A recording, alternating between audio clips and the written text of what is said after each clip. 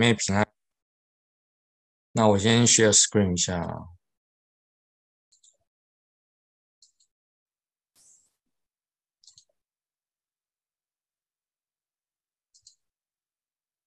好，各位有看到我的荧幕吗？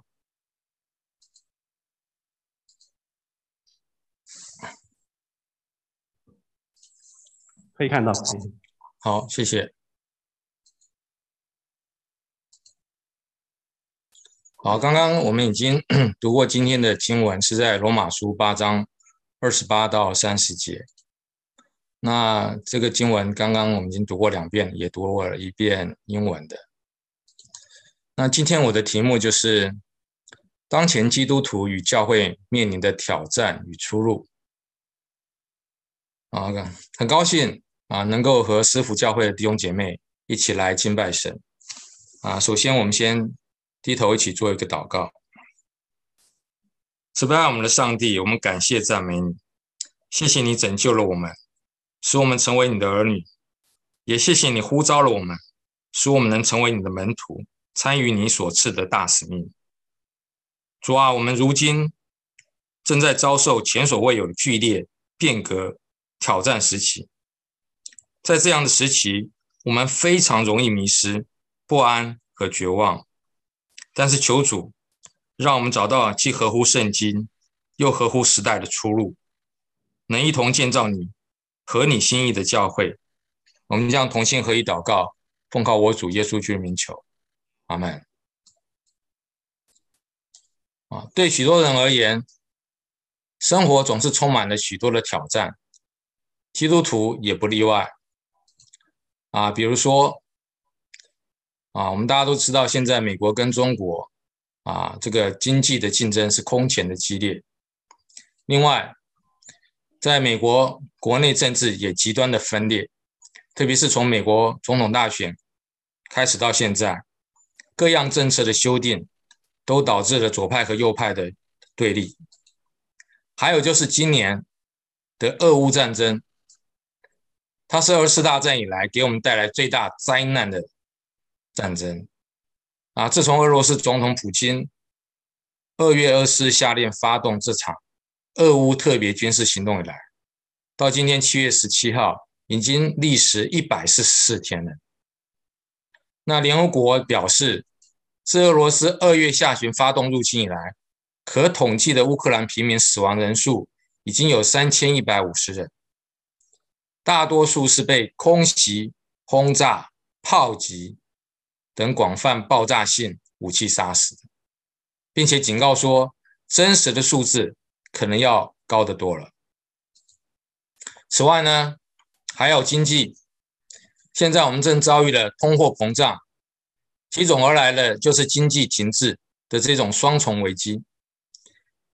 这个是美国劳工局3月公布了2月份的消费者的价格指数 CPI， 毫不意外的，我们可以看到这个震惊的数字是 7.9%， 这是从1982年6月，就是40年以来涨幅最高的这个通货膨胀。还有百年不遇的新冠疫情。这个图的资讯是来自约翰霍普金斯大学的这个全球新冠肺炎疫情的地图，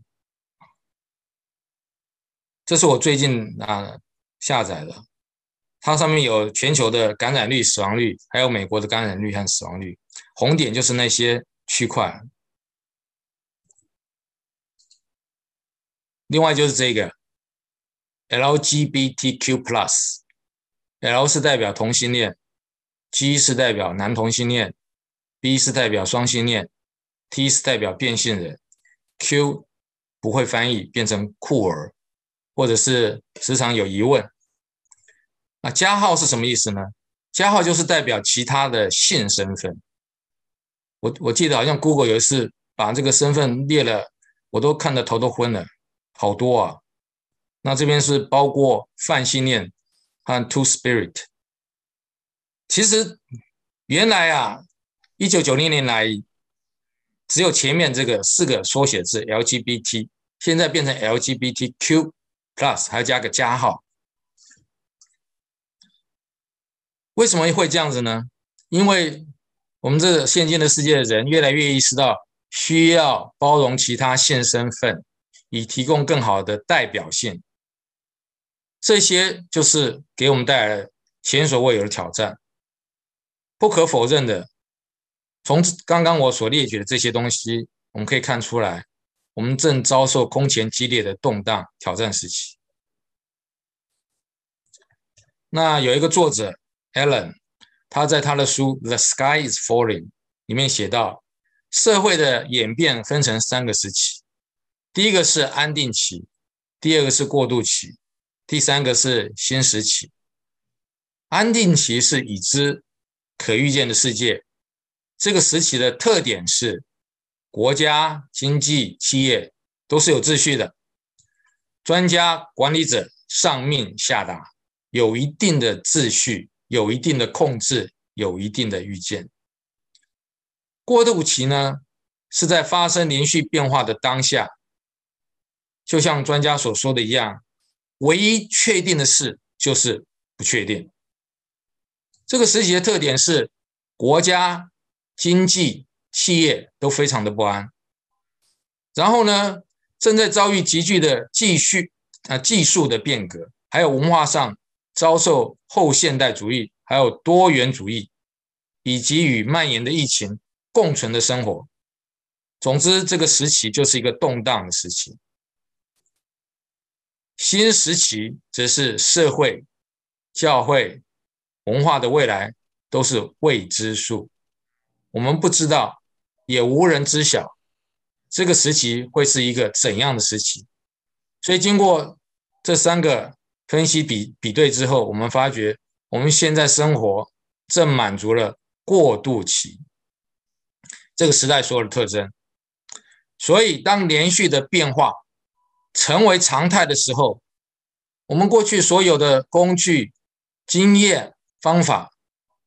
就都不再适用了。若以上这些挑战都是一般人必须面对的生活常态，当然身为基督徒的我们也无一例外。因为我们虽然信主，但我们的生活并没有因此而脱离了世界。可是信主的信徒有一个与众人不同的地方，那就是我们深知有一位爱我们的神，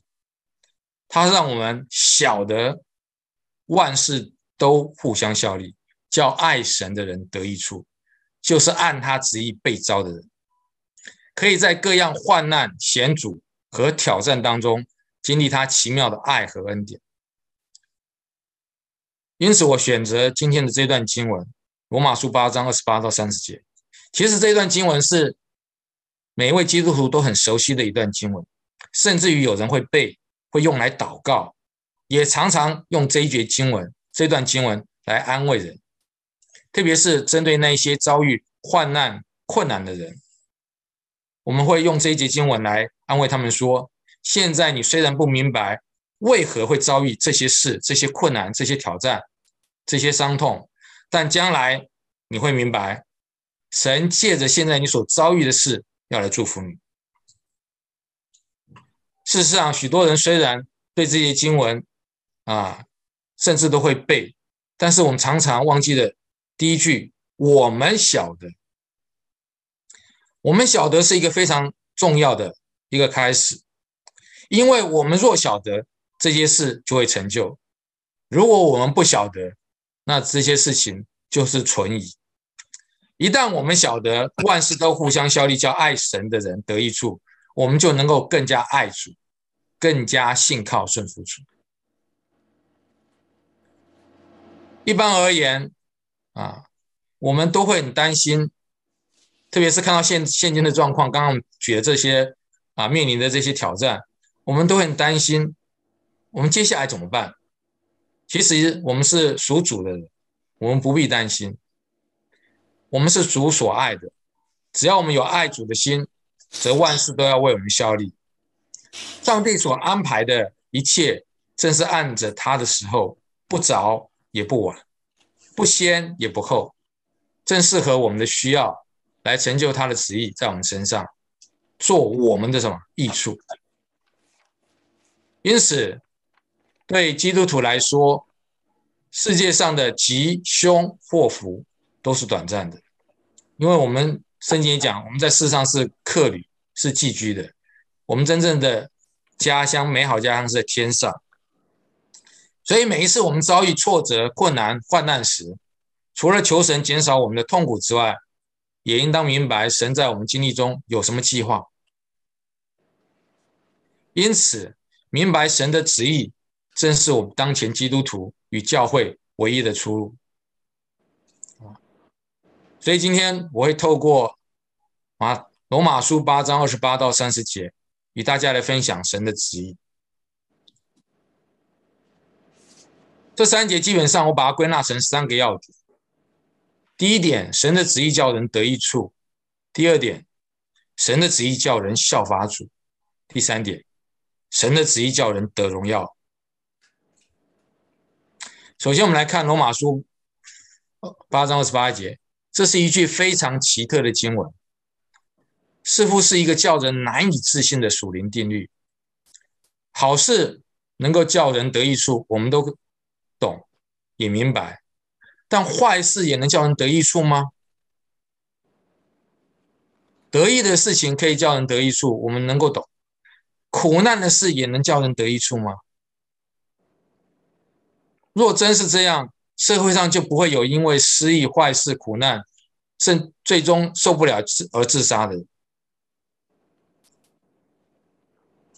在28节这个经文中有2个至关重要的字，第一个是效力，第二个字是神。效力就是运作，把它做成。神就是这一位习在、今在、永在的独一真神。可见好事和坏事不单本身只是一件事，这些事还要在我们生命中运作或造成它的结果。坏事有坏的结果，好事有好的结果，但当神介入，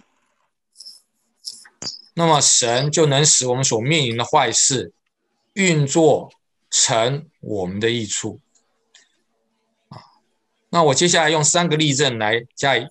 验证说明一下。我们在旧约中的约瑟，我相信大家对约瑟也非常熟悉。他因为弟兄的嫉妒，是在创世纪37章，他被卖到埃及为奴，在创世纪39章。然后呢，他并没有因为这样子他的苦难就结束了，他又因受他祖母波提法的妻子诬陷，然后冤屈坐牢。你们说他的遭遇是幸或不幸呢？但他若不坐牢，就永远没有机会成为一人之下万人之上埃及的宰相。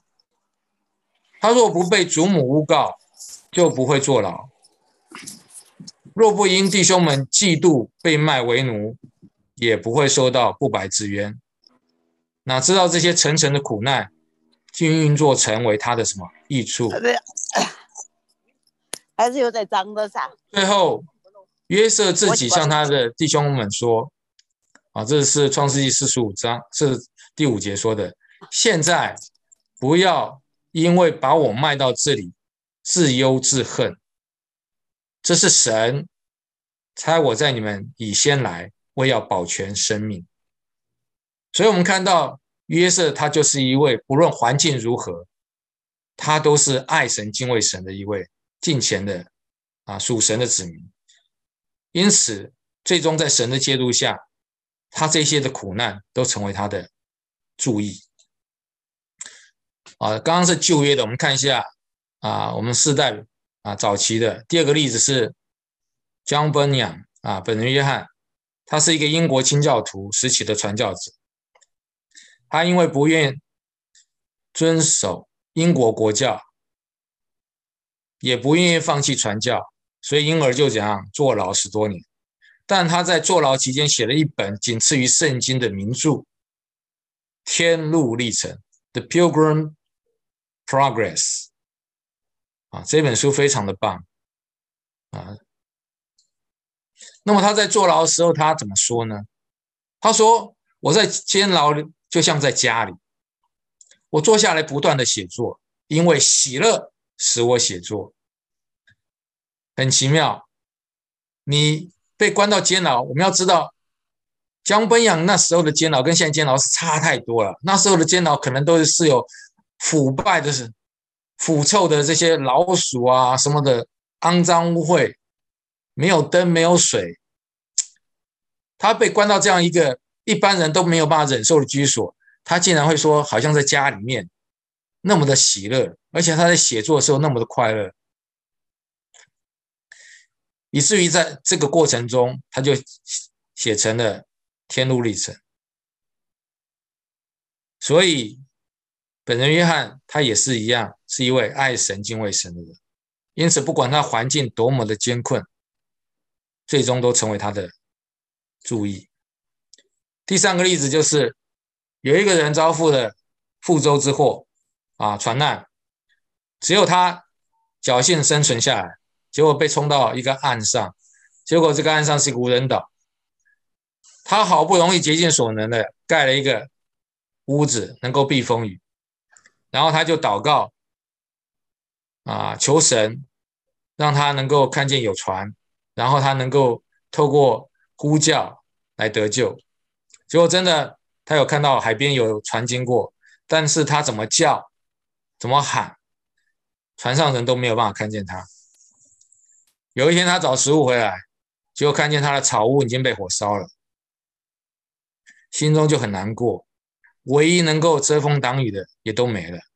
但是第二天早晨反而有一艘船来找他了。为什么？船上人对他说，我之所以知道这个岛上有人，是因为昨天将近黄昏的时候看见你的火讯因为这个茅草屋烧起来那个烟特别大，所以他们今天早上就特来救他。这时候这个人就明白了，上帝听了他的祷告，所以就让他的草屋烧了。虽然他失去在荒岛上唯一的安身之处，但却因为这样使他蒙拯救，离开了这个荒岛。所以这三个例子让我们显示出，我们人生中纵然有一些我们不想遇到的苦难，就像我刚刚所讲的，我们现在遇到这些挑战，其实我们觉得好像给我们很多的生活上或者是工作上等等都有很大的压力，但神却能运作，将这些挑战，这些我们所遇到的遭遇，成为爱神的人的益处。这就是为什么我们时常有听人家说，患难在神的手中是化妆的祝福。所以我们可以看出来，神的旨意是什么呀？神的旨意是叫人得益处的。但我们要注意这个属灵的定律不是为每一个人准备的，它有条件的，它是为爱神的人和按他旨意被召的人。那我们就要来了解一下什么是爱神的人。约翰一书4章10节说，不是我们爱神，乃是神爱我们，差他的儿子为我们的罪做了挽回祭，这就是爱了。换句话说，我们这些爱神的人实在是一些被神所爱的人，也就是接下来约翰一书4章19节所说的，我们爱，因为神先爱我们。而这样的爱是建立在信上面，我们是因信称义的。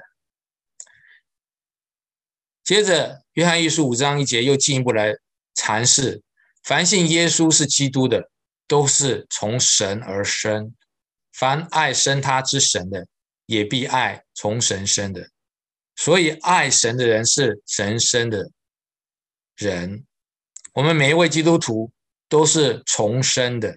我们不是被修补的当我们决志信主，认罪悔改，接受耶稣基督成为我们生命的救主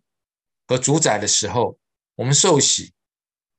我们不是说某些地方不好被修补，我们是 reborn， 我们是新造的人，旧事已过，都变成新的。所以我们是从神生的，是从神的爱中被神生的。因此看顾儿女是我们父神的天职。虽然我们仍然住在被败坏管辖的世上，生活上可能遭遇各样的苦楚，但爱我们的父神以他超越的智慧与全能的大能，使我们在败坏管制下所遭遇的苦楚运作成为我们的什么益处。这益处不单只是将来永恒的喜乐，也一直在现在主与我们同在，一直等到我们将来见主面，神所应许所赐给我们永远的荣耀。那么接下来我们再看，就是按他旨意被召的人，这句话不单只是补充前面爱神的人的含义，并且说明这些人是蒙神恩召而得救的，就是我之前有讲到，我们都是新造的人，我们是借着耶稣基督在十字架上宝血所留下来洗去我们一切的污秽。正如保罗在提摩太后书1章9节所说，神救了我们，以圣召我们，不是按我们的行为，乃是按他的旨意和恩典。这恩典是万古之先在基督耶稣里赐给我们的。因此我们每一个人都是不配的罪人，我们能够得着救恩是神白白的恩典。所谓恩典，就是赐予那些不配得的人所以这句话也说明神召我们有他召我们的旨意，为着这个目的，神就必须要完成他在我们身上所做的功，因为他既动了这善功，必要成就这功。因此他以超越的智慧和他全能的大能，使万事都要运作成为我们的益处。所以爱神的人是神生的人，也是蒙神恩召而得救的人，也就是新造的人。这是一个全新的生命，而不是修补的生命。其生命最大的特点乃是现在活着的不再是我，乃是基督在我里面活着，并且我如今在肉身活着，是因信神的儿子而活。而神的旨意就是叫这些在基督里活着的新造之人，也就是我们这些蒙恩得救的信徒，在各样的环境中都能得着益处。所以第一个，神的旨意是叫人得益处。接下来我们来看第二点，神的旨意叫人效法主。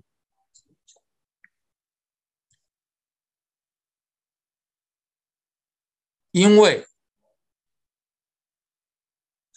第29节，因为他预先所知道的人，就预先定下效法他儿子的样式，使他的儿子在许多弟兄中做长子。所以因为就带了下面要解释的内容，说出神召我们的旨意和目的的理由。那这一节经文跟彼得前书2章20到21节所说的一样，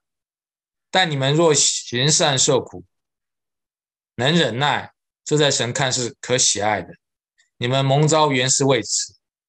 因基督也为你们受过苦，给你们留下榜样，叫你们跟随他的脚中行。所以我们成为一个新造的人以后，我们就是要成为什么？耶稣基督的门徒follower 所以29节说效法他儿子的模样，其实也可以翻译成与他儿子的形象一个模样。那么由其他几节经文就能够来加以说明这句话腓立比书3章21节他来告诉我们说，穿上了新人，这新人在知识上渐渐更新，正如照他主的形象。我们都是新造的人，所以呢，我们就是披戴基督，穿上了这个新人。所以我们在知识上，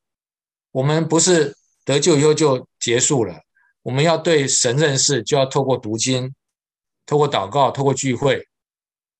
然后我们就会怎么样？渐渐的更新，心意更新而变化，察验何为神善良纯全可喜悦的旨意，我们就会越来越像我们主耶稣基督的样式。哥林多后书3章18节说，我们众人竟然躺着脸得以看见主的荣光，好像从镜子里反照，就变成主的形象，形状荣上加荣，如同从主的灵变成的。我们知道我们受洗不只是随水我们还要受灵啊，圣灵。所以当我们受洗的当下的时候，有神的灵内住在我们心里面。腓立比书3章21节说，他要按着那叫万有归服自己的大能，将我们这卑贱的身体改变形状，和他自己荣耀的身体相似。我们原是卑贱的，但当有神的灵同在，当我们披戴耶稣基督的时候，我们思想意念都有圣经里面的教导，我们就转化成为什么？好像有神同在荣耀的样式。就像摩西他去西乃山领受十诫的时候，他下山下来以后，他的脸都发光了，他自己不知道，因为有神与他同在，那是一个荣耀的样式。所以我们从刚刚我们所引用的，除了我们今天所读的29、30节，我们引用的彼得前书2章20到21节，哥罗西书3章10节，哥林多后书3章18节，腓立比书3章21节，这些经文前后都贯穿合一，指着我们这些蒙恩得救人在世上成圣的道路上，神给我们有一个明确的旨意。什么旨意呢？那就是要效法他儿子的模样。所以我们每一个信徒都要成为门徒，成为耶稣基督的门徒，要跟从他。不论我们现在是躺着脸反射主的荣光，或者他来的时候与他荣耀的身体，我们有一个与他荣耀的身体相似的身体，或者与他一同受苦，一同得荣耀。神这么做的终极目的是要我们的主耶稣基督成为我们众子的长子，进入到他的荣耀里面。所以求主帮助我们，我们每一个都要成为耶稣基督的门徒我们得救之后还有一个成圣的道路。我认识一位牧师，他常常说，没有一个人能够找到他想要的教会。其实我们扪心自问一下，我们常常去一个地方，我们说要去找教会，我们是用什么心态来找教会？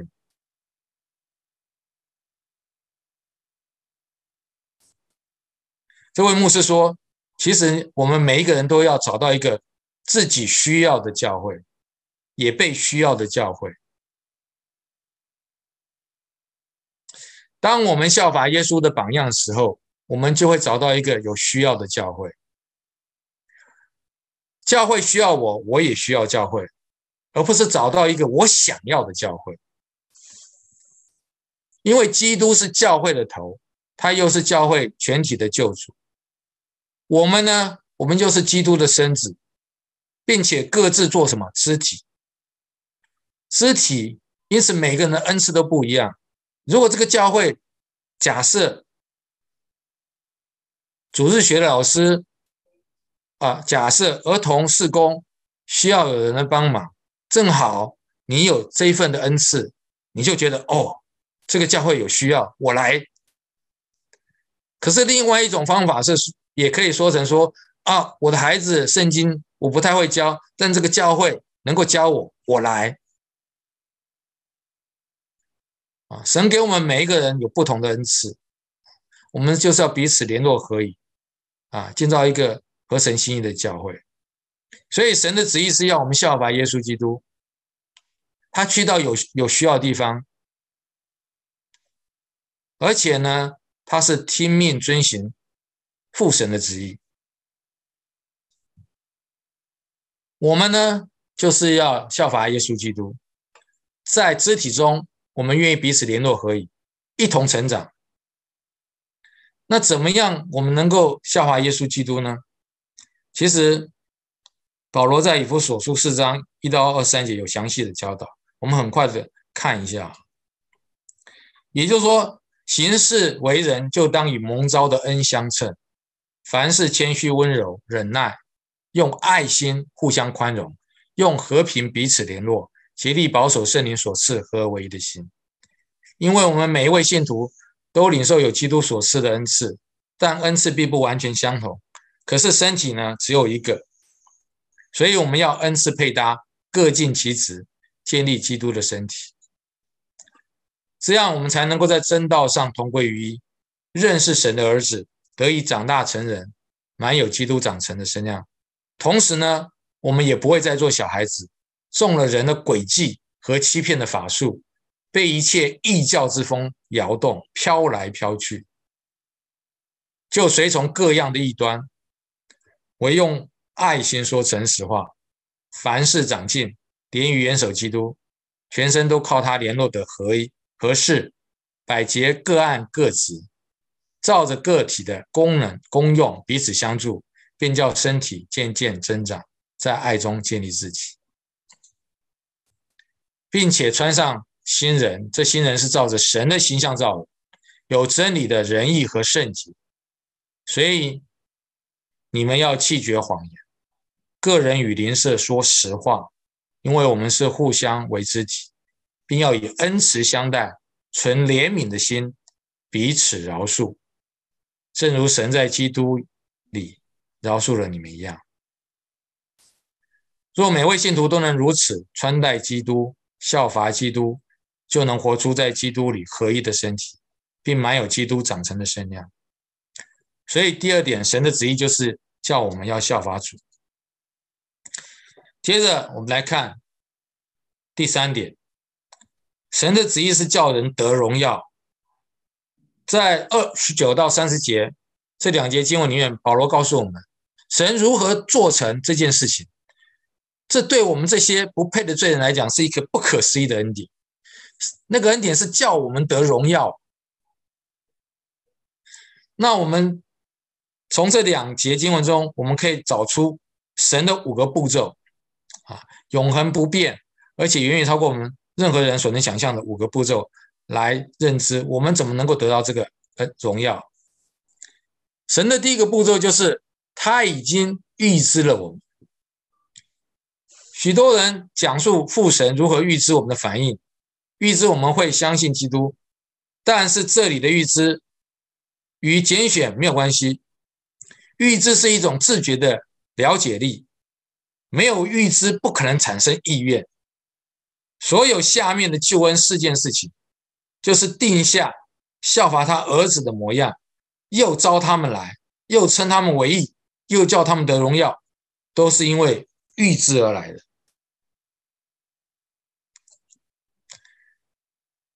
第二个步骤就是神的预定，因为他预先所知道的人，就预先定下效法他儿子的模样。有些人看到预定一词就只想到他字面的意思，以为神会来到人当中决定谁上天堂谁下地狱。其实神的预定跟下地狱没有关系，预定只与信徒有关，他只单纯的告诉我们，凡是相信基督的，都按父神预定的方式和方向，朝着他预定的目标前进。这个目标就是要我们与基督的性格吻合。发生在我们生命里的一切事故，都集中在这个最终极的方向上面，成圣的道路上面，效法耶稣基督。第3个步骤是父神选召我们出来，预先所定下的人又召他们来。这就是我们开始要行动的地方了。这整个呼召的过程中的奥秘和奇妙，是我们很难来描述的。但是呢，我们从这30节的经文，我们可以知道，神的圣灵会在这时候在我们生命中动工，我们会被神的灵感动、触动。因此，我们说你是基督徒，很多人是说你在一个基督教的家庭长大，你就会是不一定了。也许你是在一个基督教的家庭长大，你却没有认识神。但是呢，你在一个非基督徒的家庭长大，你也不一定会远离神。因为神的奇妙不是我们用眼睛看就能够定夺的。其实最重要就是神的圣灵，他会运行在每一个他所选召的人生命里面。透过这样的一个带领，我们每一个人，无论你的出身如何，性别如何种族如何，你都可以得救，被他的圣灵吸引来归向他。这就是神的选召。第4个步骤就是，凡他所召的，又称他们为义。我们这些都是因信称为义的人，被称为义的是神所恩赐的价值。那些被称为义的人，在父神的眼中是宝贵的，他们的罪被赦免、被洁净，并且还赐予了被爱、被接纳、被需要的亲密。我们成为一个属天儿女的位分，这是多么的荣耀的身份。父神能够不受限制的赐予我们这份称义的礼物，完全是因为我们的主耶稣基督在十字架上所献的祭，要不然父神就会被称为烂好人。十字架的代赎为父神建立了另外的根基，以达到公义。所以十字架就解释了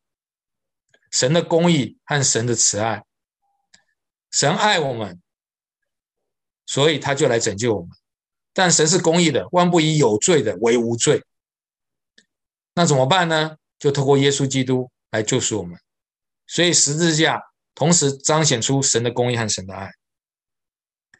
耶稣基督成为我们赎价，我们罪的赎价，他代替我们完成了神的公义的审判。所以我说这是白白的恩典，是我们不配得的。因此呢，我们就能够不受任何的限制，被赐予这份称义的礼物，即使我们是那么的不配领受这样一个白白的恩典。最后第5个步骤就是那些被称义的人，他叫他们得荣耀。保罗的写法好像说这件事情是里面发生的，这是真的，这的确已经开始了。因为得荣耀包括享受全部儿子的名分，就是身体的得赎，这也是神儿子自由的荣耀。荣耀是所有受造之物都引领仰望的那个兴奋的时刻，是父神突然拉开帷幕来显示出他为人类所预备所成就的一切的那个时刻。神的众子都会站在荣耀里，没有一个人会在这个过程中失丧，因为他预先所知道的人就预先定下效法他儿子的模样。这些就是他所选召出来的，一个也不少。所召出来的人有称他为义，所称为义的人又叫他们得荣耀。没有人会在这个过程中失丧，因为这是神在负责的事情。在这个过程中，虽然我们会经历到一些苦难，但终究会成功的，因为神所启动的工作无论如何他也要完成。由这5个步骤我们可以看见神永恒不变的旨意。预知与预定是神在史前的永恒里已经策划做成的，选召与称义是神在永恒中现在里面所执行的，得荣耀是神在将来永恒中要成就的。得荣耀这个希腊文edoxasen 虽然是将来的事情，但是保罗却与前面4件事情都用同样的形态，就简单过去时事在说希腊语的人，他们用这个 aorist 简单的过去时事描述将来会发生的动作，但是这个动作是什么？强调这件事情一定确定会发生。所以得荣耀这件事情虽然是将来，但是他却用过去式，意思是说得荣耀是一个确定的事实，好像就是我们说的 already but not yet， 必定要成就，但是还在这个过程中还没有。给我们看见我们基督徒生命中已经开始了，主再来的时候我们就会完全的得到这个荣耀。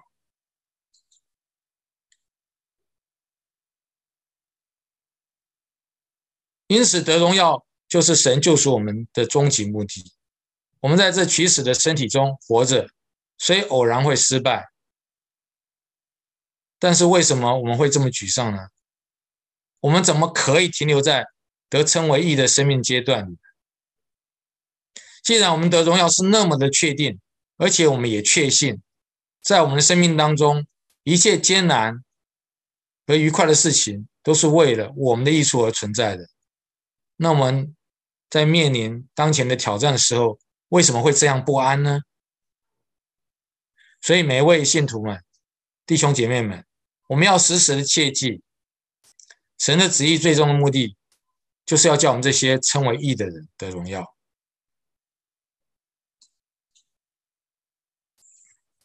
各位弟兄姐妹们，让我们昂首挺胸向前走，效法神儿子耶稣基督的模样吧。这是我们唯一的出路。一旦我们都在基督耶稣里时，我们可以成为一个荣耀的教会，毫无玷污、皱纹等类的病，乃是圣洁没有瑕疵的。这一点，哪怕是在疫情和政治动荡的过渡时期，也都不会改变。好，最后我们做个祷告。慈悲爱我们的天父，无论发生任何状况，我们相信你都能够掌控，因你使万事都互相效力，让那些爱你又按照你旨意被召的人得着益处。阿爸父啊，我们是你所认识和拣选的，你预先定的计划，要借着环境和处境磨塑我们，使我们与耶稣有相同的生命品质，好让主耶稣在众弟兄中做长子，居首位。阿爸父啊，你的计划真是美好，你预知我们，拣选我们，呼召我们，使我们与你和好，称我们为义人，成全我们，又将你的荣耀分享给我们。我们求你这个旨意就在我们的生命当中彰显出来，也求你帮助我们将你所默示的圣经真理运用在我们生活的当下，特别是我们当今所面临的这项巨变的挑战当中，好使我们在你的同在当中建造出一个合你心意的荣耀教会。我们这样同心祷告，奉靠主耶稣基督的名求，阿们。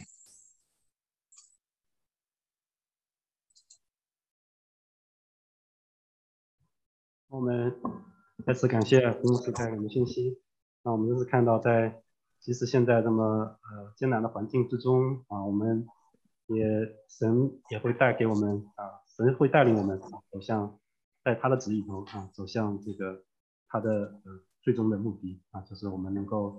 都能够在他的旨意里头来成长能够效法他的耶稣基督的模样，最后再走这条成圣的荣耀的路。我们下面是唱一首回应的诗歌我们请跟着这个视频一起唱就行。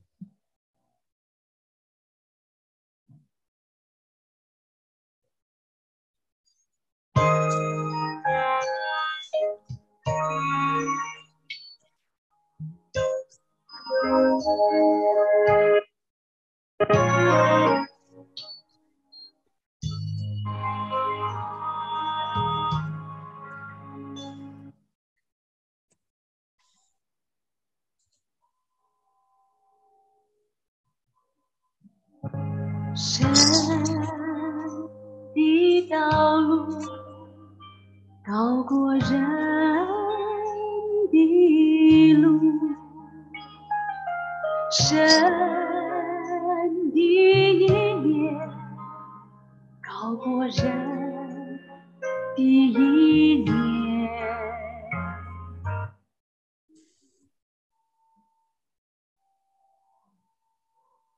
他的心里有蓝图，他的时间不错误，一步一步带领你前途。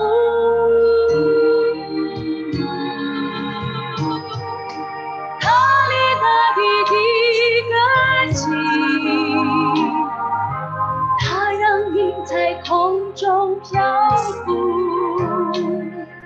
是他创造生命气息，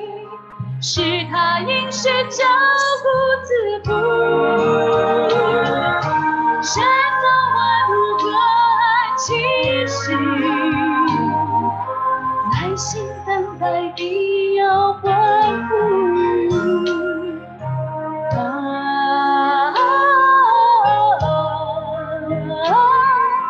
耐心等待要欢呼。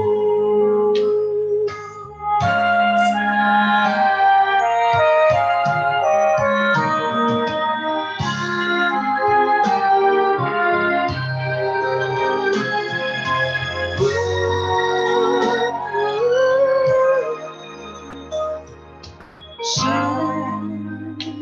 的道路高过人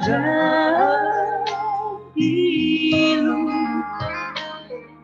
神的意念高过人的意念，他的心里有蓝图，他的世界不错一步一步带领你前途，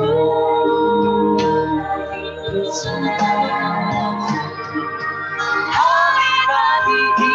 的根基，他让云在空中漂浮，是他创造生命气息，是他饮食照顾自负，神造万物和爱气息，耐心等待必要欢呼。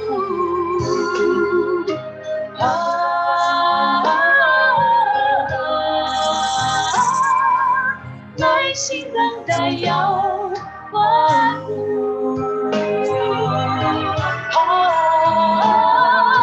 他力大地的起，他让云在空中漂浮，是他创造生命气息，是他饮食照顾自负，神造万物和爱气息，耐心等待必要欢呼。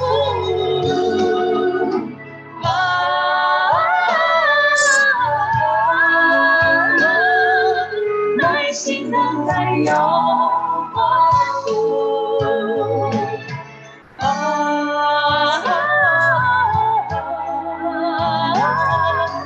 耐心等待要欢呼。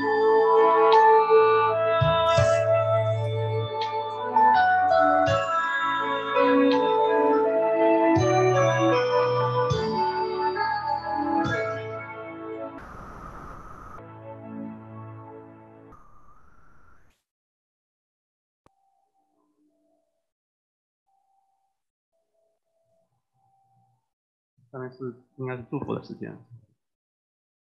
应该是这个。